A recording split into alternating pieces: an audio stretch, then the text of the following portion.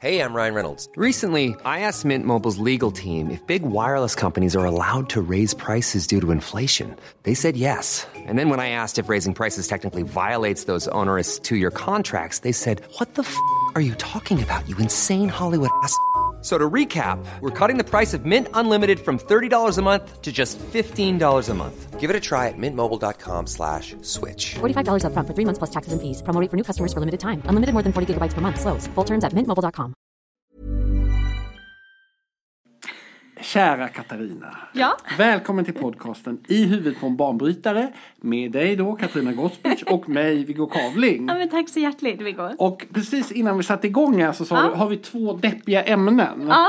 Och det kanske vi har, men vi har ju fina chokladbitar. Ja, det har Ska du vi. berätta om chokladbitarna? Jag tar min chokladbit här. Du har ju fuskat och börjat äta innan sändning, men jag äter i sändning. Ja.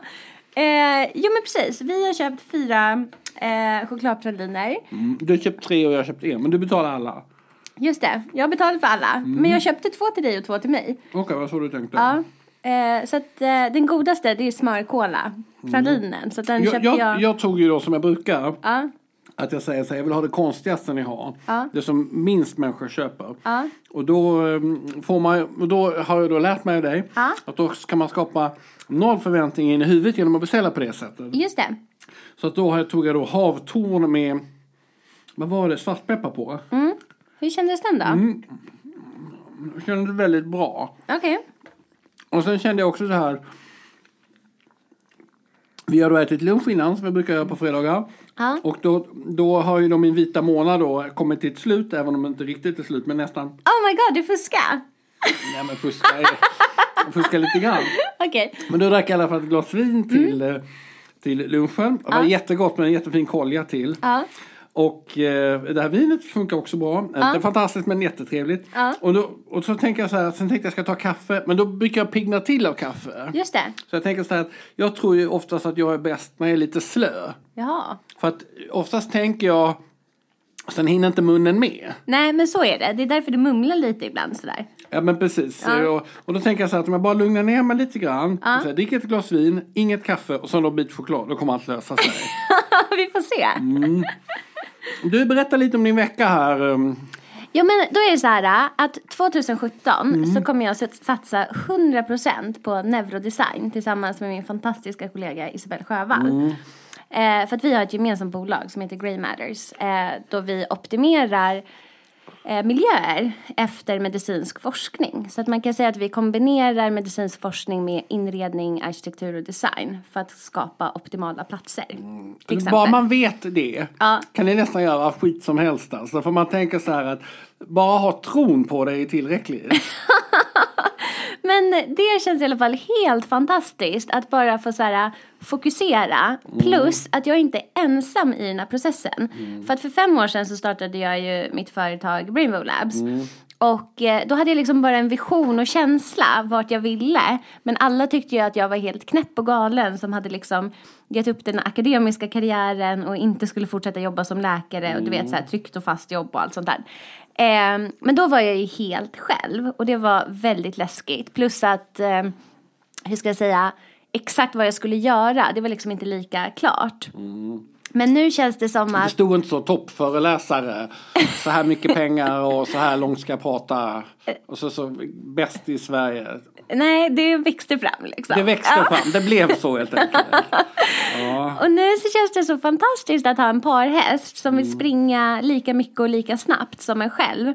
Och att man faktiskt har 5 års erfarenhet nu av att bygga bolag och hur saker funkar och så här. Så att de här 2 veckorna nästan nu som har gått då, så har vi haft helt fantastiska möten. Jag känner typ att... Alltså något sunkmöte måste ni väl ha haft eller? Nej, faktiskt inte. Utan vi försöker bara träffa de bra.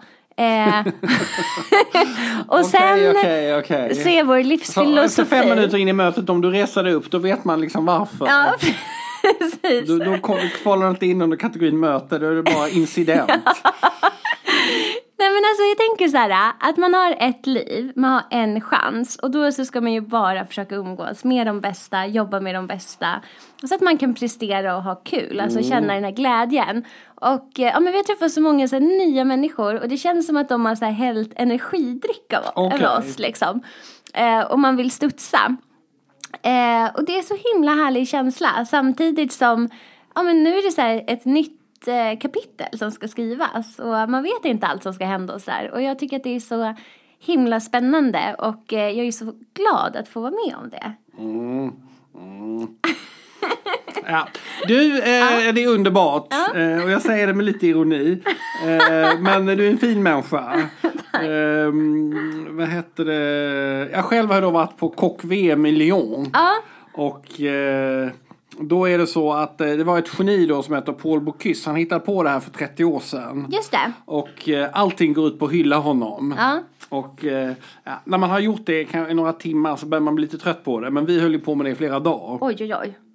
Och på franska då. Han är liksom... Han har lyckats bygga ett tempel kring sig själv och liksom, det är oerhört imponerande måste man säga.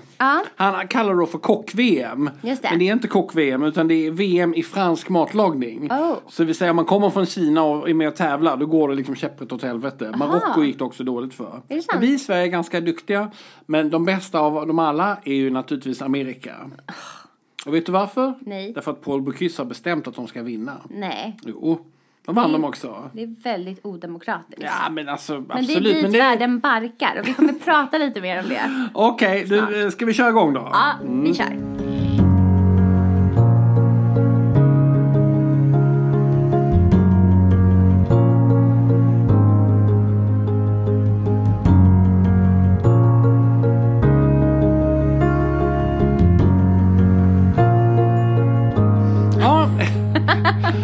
Nu har jag bestämt att vi ska avsluta det här programmet med att smaka på kola-choklad. Ja, så precis. Vi ska recensera smör-kola-pralinen. Ja, så tycker du att de här äpplena är för deppiga som vi ska prata om så kan du glädja dig att det blir lite choklad på slutet. Ja, lite choklad. För oss alltså. Ja. Men du har något på hjärtat. Ja, segregation. Mm-hmm. Ja. Ja, det är lite så här tungt ämne. Men jag tänker jättemycket på det här ur olika aspekter. Jag reste ju i södra Afrika nu över julen. Och var i Botswana, Namibia och Sydafrika. Och i Botswana då var jag ju mitt ute på savannen. Och där kändes det inte segregerat. Nej. Utan, på savannen är vi alla lika. Precis. Alla springer, det handlar bara om att springa fortast när lejonet kommer. Yes. Spelar ingen roll hur mycket pengar du har i plånboken. Nej. Och fin mobiltelefon. Din Tesla fastnar i dyn så att du blir uppäten ändå. Ja, precis. Det är andra regler som gäller där. Och det tycker jag är väldigt fint och demokratiskt, apropå demokrati. Men sen kom vi till Namibia. Och fast det bara den vita befolkningen är liksom cirka 10%, sa de. Så såg vi bara vita människor i de områdena där vi var. Och sen så det som slog mig, det var att alla hus hade en mur. Och så var det liksom taggtråd och det var stängsel och staket och övervakningskameror och så vidare. Och de bodde ju liksom jättefint i huvudstaden då, Windhoek. Men sen när man åkte ut kanske ut från stan för att vi skulle till sanddynerna. Då passerade man ju liksom olika vägar och så. Och då kunde man ju se människor som bodde liksom i pappkartonger. Alltså de hade bara ställt upp det. Och det var ju liksom svarta människor. Och sen när man stannade vid trafikljusen så var det också bara svarta. Som skulle sälja olika saker då. Och liksom all misär representerades av svarta. Samtidigt då som när man såg ändå liksom fina hus. Det såg hur europeiskt ut som helst. Eller alltså västerländskt eller vad man ska säga. Så var det bara omringat av de här murarna och staketen. Och det störde mig jättemycket. Och sen så när man liksom kom till olika så här restauranger och skulle göra grejer. Så var det alltid de här låglönejobben. Hade de svarta. Och så fort det var någon så här manager eller liksom man märkte att det var högre status. Ja men då kunde det vara en vit person. Och samma sak i Sydafrika. Och här var det nästan ännu tydligare. Och jag blev så chockad för att i Sydafrika då var faktiskt murarna ännu högre liksom staketen. Och sen hade Det är de... lite farligt på många ställen där, eller hur? Ja, det är det verkligen. Men sen hade de också elstängsel. Och du vet så här, när man har taggtråd högst upp på en mur. Då kunde det vara värsta elkablarna. Och så stod det någon så här varningsskylt som såg jätteläskig ut. En sån här hund, om hunden biter dig, ligg kvar så kommer vi ju hjälpa dig kanske. Nej men liksom... Och det bara störde mig så himla mycket. Alltså det tycker jag faktiskt var det jobbigaste med hela resan. Hela tiden den här uppdelningen. Och sen när man pratade med människor så refererade de också väldigt mycket till kolonialtiden. Så att alla taxichaufförer vi åkte Uber, de var ju svarta. Men sen märkte man också segregation emellan liksom grupper som man kanske inte annars ser om man kommer utifrån. Men vi träffade till exempel många taxichaufförer från Zimbabwe. Och de kunde vara jätteutbildade. Och det som ska tilläggas här är att Zimbabwe har faktiskt högst läskunnighet i hela Afrika. Det är Mugabe, han gjorde något rätt. Alltså. Ja, men det gjorde han faktiskt. De fick läsa men inte på valsedeln. Precis. Men han liksom skapade ett bra utbildningssystem och det är liksom med brittiska referenser och så. Och sen så nu, sen bara några år tillbaka, så är ju också gymnasieutbildningen gratis. Det är schysst. Så att folk utbildar sig till en väldigt hög nivå. Och sen är det jättemånga som går till högskola och universitet och sådär.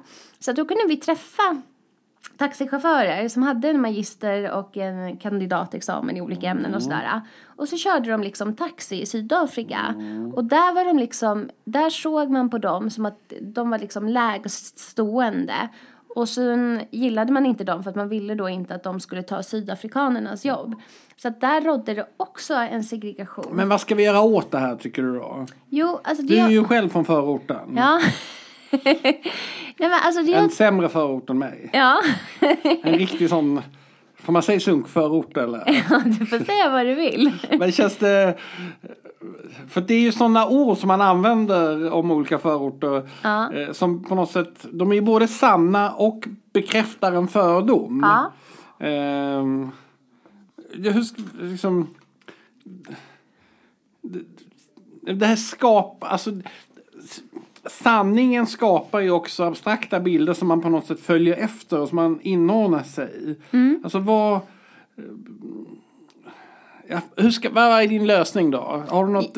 Jo, alltså jag tycker att man ska förstå att det som gör att vi har en rädsla för andra människor som är olika oss själva, det handlar ju om amygdala. Det är alltså vår primitiva känslostruktur som gör att vi reagerar med den här fly- eller fäkta-responsen så fort vi känner oss hotade eller något är obekant, obehagligt, det är nytt och så. Men vi är ju ändå smartare än så. Vi kan ju stå över de här reaktionerna. Och jag tycker att man måste också tänka på vad det är som förenar. Jag träffade en av mina gamla bästisar, när var det? Typ i helgen. Och så åt vi middag. Och hon är från Serbien. Och som du säkert vet. Ni högg inte ihjäl varandra med kniv då, du som är kroat? Nej, precis. Nej, men jag älskar henne. Hon är helt fantastisk. Nej, men så. Och grejen är att när jag träffade henne, då var jag typ 19. Jag var på samma labb och hon var lite äldre än mig. Men hon verkligen så här hjälpte mig och tog hand om mig och var liksom hur snäll som helst på alla sätt. Och jag kände så här att vi klickade direkt. För att det är någonting att när man träffar någon som liksom har samma kulturella bakgrund som en själv. Så bara klickar man. Kanske lite som om du träffar någon från Malmö eller så. Så kanske man känner det. Och så började vi prata så här politik och hur man var uppvuxen och så. Och då så sa hon så här att hon har ju alltid pratat politik. Och hon tyckte att det var så himla konstigt också att det här agget fanns mellan våra folkgrupper. För att hon berättade att i hennes familj så hade ju inte de röstat på Milosevic, utan de var ju helt emot den politiken som fördes. Medan om man kollar liksom, om man bara tänker så här kroater och serber, så är det ju lätt att man bara drar alla över en kam och säger så här, ja men det var krig mellan dem. Men jag tänker så här på människor, att på samma sätt som det finns liksom, ja men det finns ju läkare och kriminella och liksom journalister och så. Alltså det finns ju i alla kulturer. Och alltså svenska kriminella är ju inte bättre än sydafrikanska kriminella. Eller serbiska kriminella eller kroatiska kriminella. Utan det är ju snarare hur man är som människa. Medan om du träffar en sydafrikansk journalist eller en kroatisk journalist så kanske du tycker om dem. Liksom. Men alltså, förstår du vad jag menar? Ja. Alltså att det finns ju mer som förenar där. Och sen så tänkte jag också på segregation. Alltså det blir väldigt mycket så här olika motpoler nu. Men också i arbetslivet. Alltså hur man ser på rang och klass. Något som du tycker om att diskutera. På, ja. Jag känner av det i alla fall. Ja. Och sen så finns det också segregation. Alltså när jag tittar på bolag som jag har jobbat med. Att beroende på olika kontor i vilka städer de är placerade. Så kan det vara så här, men Stockholmskontoret är finare än kontoret i, nu hittar jag på, Karlstad. Och så är det en spänning så här, men ni vet, de i Karlstad är så här och de i Stockholm är så där. Och sen kan det också finnas en segregation inom städerna. Att liksom, och det har jag faktiskt varit med om en gång i ett företag.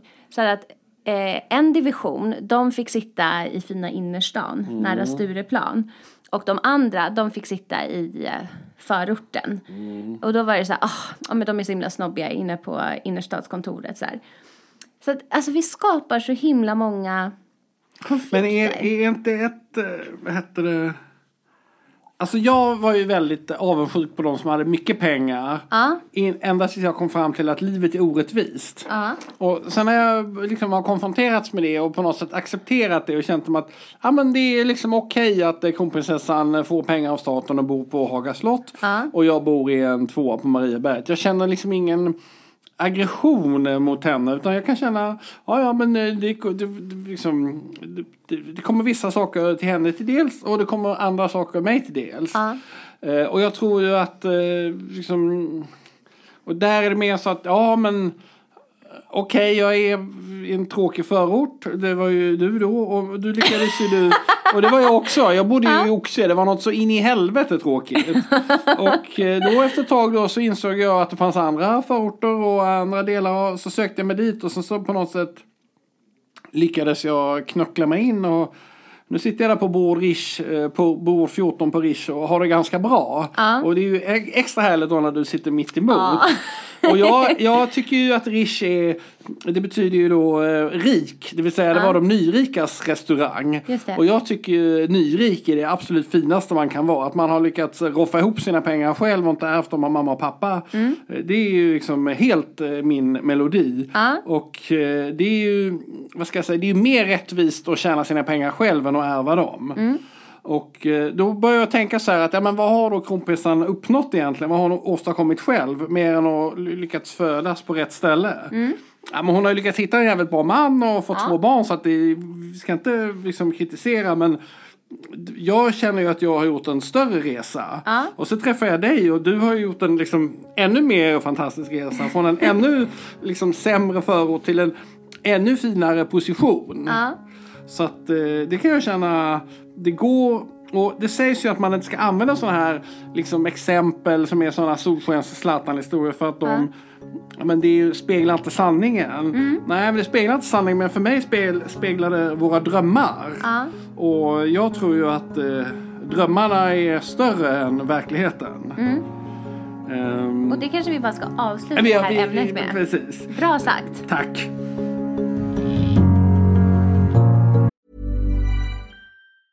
Ever catch yourself eating the same flavorless dinner 3 days in a row? Dreaming of something better? Well, HelloFresh is your guilt-free dream come true, baby. It's me, Keke Palmer.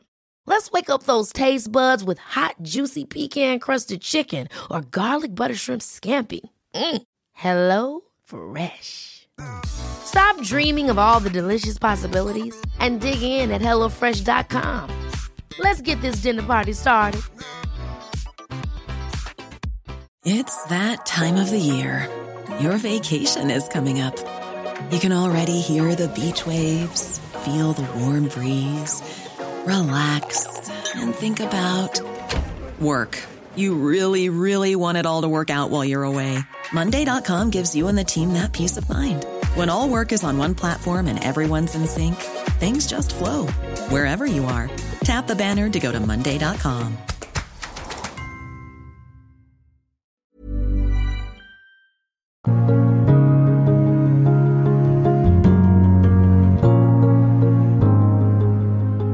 Ja, då kommer det andra DP-ämnet då. Ja. Efter segregationen så tänkte jag att vi skulle prata om tårar och om att gråta.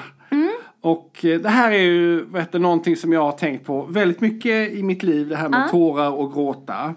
Och då var det ju så här då att min historik då, tårhistorik och gråthistorik började med att jag var 13 år och då dog min pappa. Och då grät min mamma hela tiden och min syster grät hela tiden. Och jag har ett minne av att jag grät, att jag kanske grät en gång. Och sen var det precis som att det liksom, jag var liksom rädd för att gråta. Eller kom inget och kändes liksom, och de grät och det var så här och jag var lite så. Och så stod man där och så ville man liksom, man både ville gråta och inte ville gråta, för det var på något sätt, jag kan känna att gråta är lite, alltså det finns något okontrollerat av att gråta. Alltså förstår du att det liksom bara, man bara hulkar och ja, man bara du vet, man ser på filmer och sånt där, liksom någon har blivit skjuten och så bara så står de så här, jag tänker bara, och jag var lite rädd för att liksom fastna i det här. Tänker man börjar gråta och sen aldrig kan sluta. Men alltså på riktigt, du har ju faktiskt sagt till mig när det gäller alkohol, släpp kontrollen. Har ju du sagt till mig. Förlåt, kan vi inte få prata vidare? Men förlåt. Ja, okay. Och det är lite samma sak med gråt och med känslor, fast man inte är påverkad. Alltså så här, varför är du rädd för det? Men inte men du vill säga så här, jag vill bara säga så här att okej, när jag var 13 år hade jag i sig smakat lite alkohol, va? Så, men jag hade inte riktigt kommit in i det här med alkoholen i alla fall. I alla fall, jag fortsätter nu här. Och sen så var det så att min pappa dog, då grät jag en gång då, det kommer jag ihåg för det var i november. Och sen så gick det väldigt lång tid till, för att han ville strö sin aska i Öresund och då skulle vi göra det när solen sken och det var fint och så det gjorde vi först i juni nästa år. Och då strödde vi den här askan och då minns jag också att vi grät liksom hela familjen. Så jag minns att jag grät 2 gånger efter pappas död. Och sen gick det kanske, jag vet inte hur jävla lång tid det gick. Alltså, men det gick liksom fruktansvärt lång tid. Och nu har jag liksom kommit till någon slags omvänd situation. Så att jag gråter ju liksom flera gånger i veckan. Och då är det ju liksom, jag kan gråta både när jag tänker på min mamma och att hon är död och att det är jättesorgligt. Man kan också gråta så när jag läser Harry Potter. Och jag kan gråta när jag tittar på en film. Och ibland kan jag gråta liksom när jag läser någon tidning. Alltså jag tycker inte så mycket om att gråta. Så bara, nej, det går dåligt för Eriksson just. Men det gråter jag inte. Men jag kan liksom känna, jag kan ibland, men jag kan liksom, det har liksom, och då frågar jag så här, tror du det har hänt någonting i hjärnan som gör att det blir lättare för mig att gråta? Är det en vuxen grej eller vad kan förklaringen vara? Som läkare, vad tror du? Det är en svår fråga. Mitt spontana svar är faktiskt att jag vet inte. För att jag inte hunnit fundera på det här. Men alltså det handlar ju om att man... Vad är att gråta? Varför gråter man överhuvudtaget? Jo, men gråta är för att vi vill signalera våra känslor. Så att då är det en... Det var ganska fint sagt. Ja, härligt. Nej men och man liksom... Om man visar människor bilder av andra människor som har gråtit, alltså om de har tårar eller inte tårar, så känner man mer för dem som har tårar. Så det är ju liksom ett sätt för oss att kommunicera. Och sen så säger man också att de tårar som vi gråter när vi är ledsna, att de har en speciell sammansättning, så att de har så här, lite mer protein som gör att de också ska fastna på kinden bättre. Och rulla ner. Och det tycker jag är väldigt gulligt faktiskt. Bara för att vi ännu mer ska förstå att någon är ledsen kontra såna tårar som man får när det blåser ut det typ. De är inte lika fina helt enkelt. De har inte samma sammansättning. Så att det är ju liksom en biologisk reaktion. Men sen så kan man tänka då att om man håller inne på sina känslor, då sätter man ju inte igång den här processen. Nej, för man känner sig lite renare efteråt på något sätt. Ja. Och det finns alltså både studier som visar att man känner så och inte så. Det är lite komplext. Men en del säger så, att det känns bättre. Och personligen tycker jag ju det själv också. Hur ofta gråter du då? Det är en bra fråga. Jag tror att jag går lite i perioder. Men jag är ganska bölig. Alltså. Och jag tycker att jag bara blir mer och mer bölig faktiskt. Ju äldre jag blir. Men det kan min mamma grät också jättemycket tycker jag. För när jag var liten, då var jag faktiskt som du. Jag grät aldrig. Nej. Alltså jag kunde komma ihåg alla gånger jag hade gråtit på mina 5 fingrar. Liksom. Men sen hände något där, kanske vid 20 eller något. Nej men sist jag grät som jag kommer ihåg så kollade jag på den här tv-serien Skam. Okej. För att en person som jag jobbar med, han bara pratar om den här tv-serien hela tiden. Och den är ju liksom gjort på så här lite forskningbaserat sätt. Ja, så han bara, kolla på Skam så här, och sen till slut så bara började jag göra det. Och de 3 första avsnitten, det var ju bara ångest. Men sen så kom man ju in i de här kärlekshistorien och allting. Och då tyckte jag att det blev mycket trevligare. Och nu tycker jag att den är superbra. Men då var det ett avsnitt när hon Nora har problem med sin kille William. I säsong 2 eller? Ja, precis. Okej. Och nej men alltså det var så himla känslosamt när man känner så här hur några inte kommunicerar i sin relation. Fast de älskar varandra liksom. Och så. Och sen också hur tokigt saker kan bli när man liksom håller inne och massor med saker. Men då kände jag så men det är så här så starkt. Och sen så, med det värsta spoiler alert om man inte har sett säsong 2. Men när han bara så här åker iväg. Och då bara, men gud. Alltså det var så hemskt. Alltså när man bara ser någon bli så ledsen. Och man tänker på andra sådana livssituationer. Som har väckt liknande känslor. Så att då kan jag gråta. Det här var en väldigt lång utläggning. Jag får fråga då. Jag har ju då varit chef några gånger. Och jag tycker ju att gråta i ett professionellt sammanhang. Jag tror aldrig jag sett en kille liksom göra det. Men tjejer. Det känns som att tjejer har det lite mer som ett vapen. Att de börjar böla. Vad är detta, förlåt mig då, fördomar. Men finns det några biologiska anledningar till att tjejer gör det här eller? Nej, jag skulle inte säga att det är biologiska. Jag skulle säga att det handlar mer om sociala konstruktioner. Att tjejer pratar mer med varandra. Och att man tillåts att gråta. Att det är en liksom uppfostransgrej. Jag känner ibland att tjejer kan använda gråt lite som ett vapen. Ja, men och jag kan också känna lite. Det är bara för att du hänger med fiskar ibland, Viggo. Nej, alltså så här skulle jag också säga. Alltså det här tycker jag faktiskt är väldigt, väldigt intressant. När jag var tillsammans med en person så blev han helt förstörd när jag började gråta. Han blev så här, han såg lite, alltså det blev som att jag blev en så här porslinsdocka som skulle tappas i golvet och kunde gå sönder. Och då kommer jag ihåg när jag förklarade för honom så här, jag bara, det tårar betyder för mig inte samma sak som de betyder för dig. För att jag kan till exempel gråta när jag är frustrerad, apropå att gråta på jobbet. Jag tror inte att jag har gjort det, vad jag kan komma på sådär. Men jag vet i nära relationer, när man blir så arg och frustrerad och bara så, att då kommer tårarna också. Medan, om jag tänker på den här personen, så var det typ som att han grät bara om någon dog. Och då blir det ju så här att, jag tror att det många gör fel, är att man tänker så här, vad betyder tårar för mig? Och så tänker man så här, om den här personen gråter, då betyder den här personens tårar samma sak liksom. Och så behöver det ju inte alls vara. Så att jag skulle säga att olika människor använder tårar till olika saker också. Alltså att det kan också vara ett uttryck för frustration, att man är ledsen, att man är besviken. Men det kan också vara som sagt om någon dör.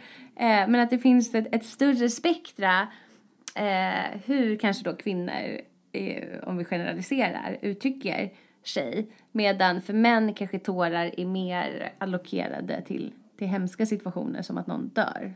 Du, jag får fråga sista fråga här då, som läkare.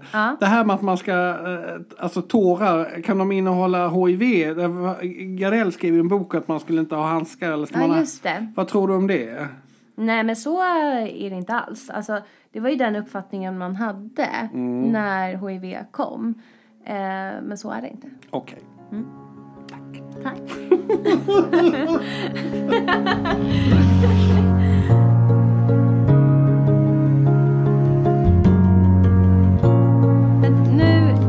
smaka. Det här är faktiskt bland det godaste jag vet. Vi har då en mörk choklad och sen så är det en honungs... Det är smörkola. Smörkola. Väldigt smörig kola. Alltså inte speciellt fast. Nej. Man kan rinna, svår att äta. Jag tycker då... Rent objektivt sett så var ju den här sötare och godare än havtornen. Men jag tycker kicken av att äta den här speciella då som jag äter. Adderar till ett slags abstrakt smakvärde.